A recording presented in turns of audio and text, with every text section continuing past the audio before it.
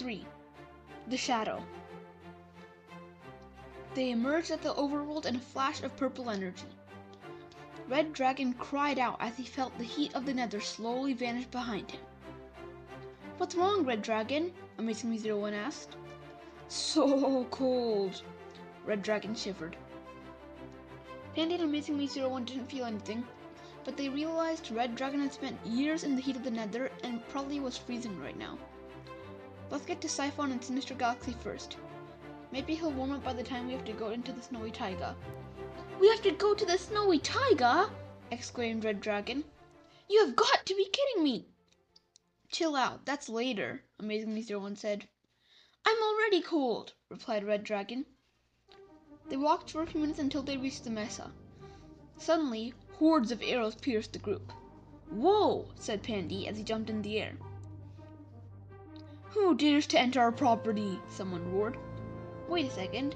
Red Dragon shook his head. "Siphon, is that you?" "Yeah," replied Siphon. "And me," Sinister Galaxy 15 popped up. "What were the arrows for?" Pandy exclaimed. "We thought you were intruders. Someone has been stealing all the iron and gold from our castle," Sinister Galaxy 15 explained. "We were trying to protect our loot, so we came outside to try to find the thief." "Okay, we'll try to help. First, can we tell you what the situation is?" "Sure," said Sinister Galaxy 15. AmazingMe01 showed them the Sword of Greatness. Both Sinister Galaxy 15 and Siphon gasped in shock. "My God!" they both said in unison.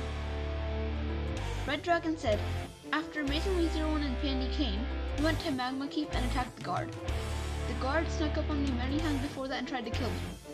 I always managed to drive him away though. When I saw the Sword of Greatness, I knew that this was an opportunity to scare the guard a ton. We attacked the guard and scared him so much he went straight to the king. He said he may not be able to heal from this.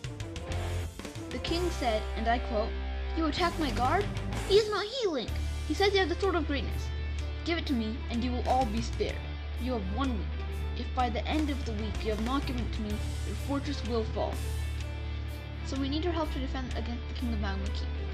We can't give up the sword because it would be too powerful with that king, and he would get greedy. He would conquer every dimension and kingdom and rule the multiverse, or universe.'" "That's a lot to digest." "We'll help though," said Siphon slowly. "But first, can we find this thief?" "Sure," replied AmazingMe01. It was nearly nighttime by the time they decided to find the thief. They decided to start out the next morning. When AmazingMe01 was about to get into bed, he saw someone walking outside his window. That person was holding something glinting. He quickly ran to Pandy's room and woke him up and explained what he saw. He also woke up the Red Dragon while Pandy woke up Siphon. They all went to wake up Sinister Galaxy 15, but he wasn't there. "Maybe he saw that too and decided to follow whatever it was," said Siphon hopefully. They had no time and dashed out of the door. They saw something on the edge of the mesa. They ran as fast as they could to catch up to that person. They watched as he dug down to where a chest was and pulled the iron and gold in there. He turned around and started going back. Red Dragon said he would follow whoever it was to see who it was and where they went. He disbanded from the group as the rest of them watched that spot intently. They saw a shadow come to that area. They all suddenly felt really scared and had a huge urge to flee. They saw it dig down to the chest, then break it and place it again.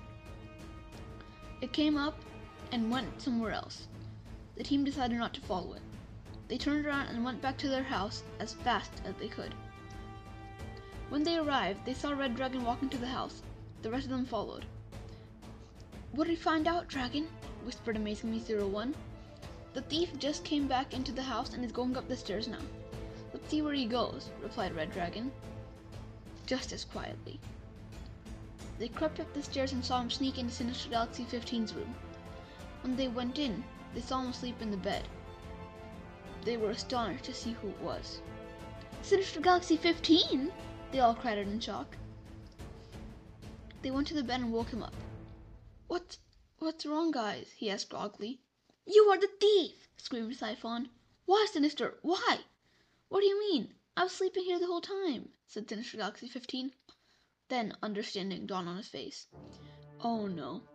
Oh no. Oh no. Oh no." The night seemed a bit shorter than normal. I have felt like I'm doing something wrong. I've told Siphon this many times these past weeks. He stared into Siphon's eyes. I was being mind-controlled by something, and I would forget what I did. I'm so sorry. They saw he was telling the truth by the sincerity in his voice. Well, we aren't getting any of the iron or gold back. We saw who was mind-controlling you and was taking all of it. That thing is too powerful. We need the rest of the team. Let's get the sheriff and Snow Husky.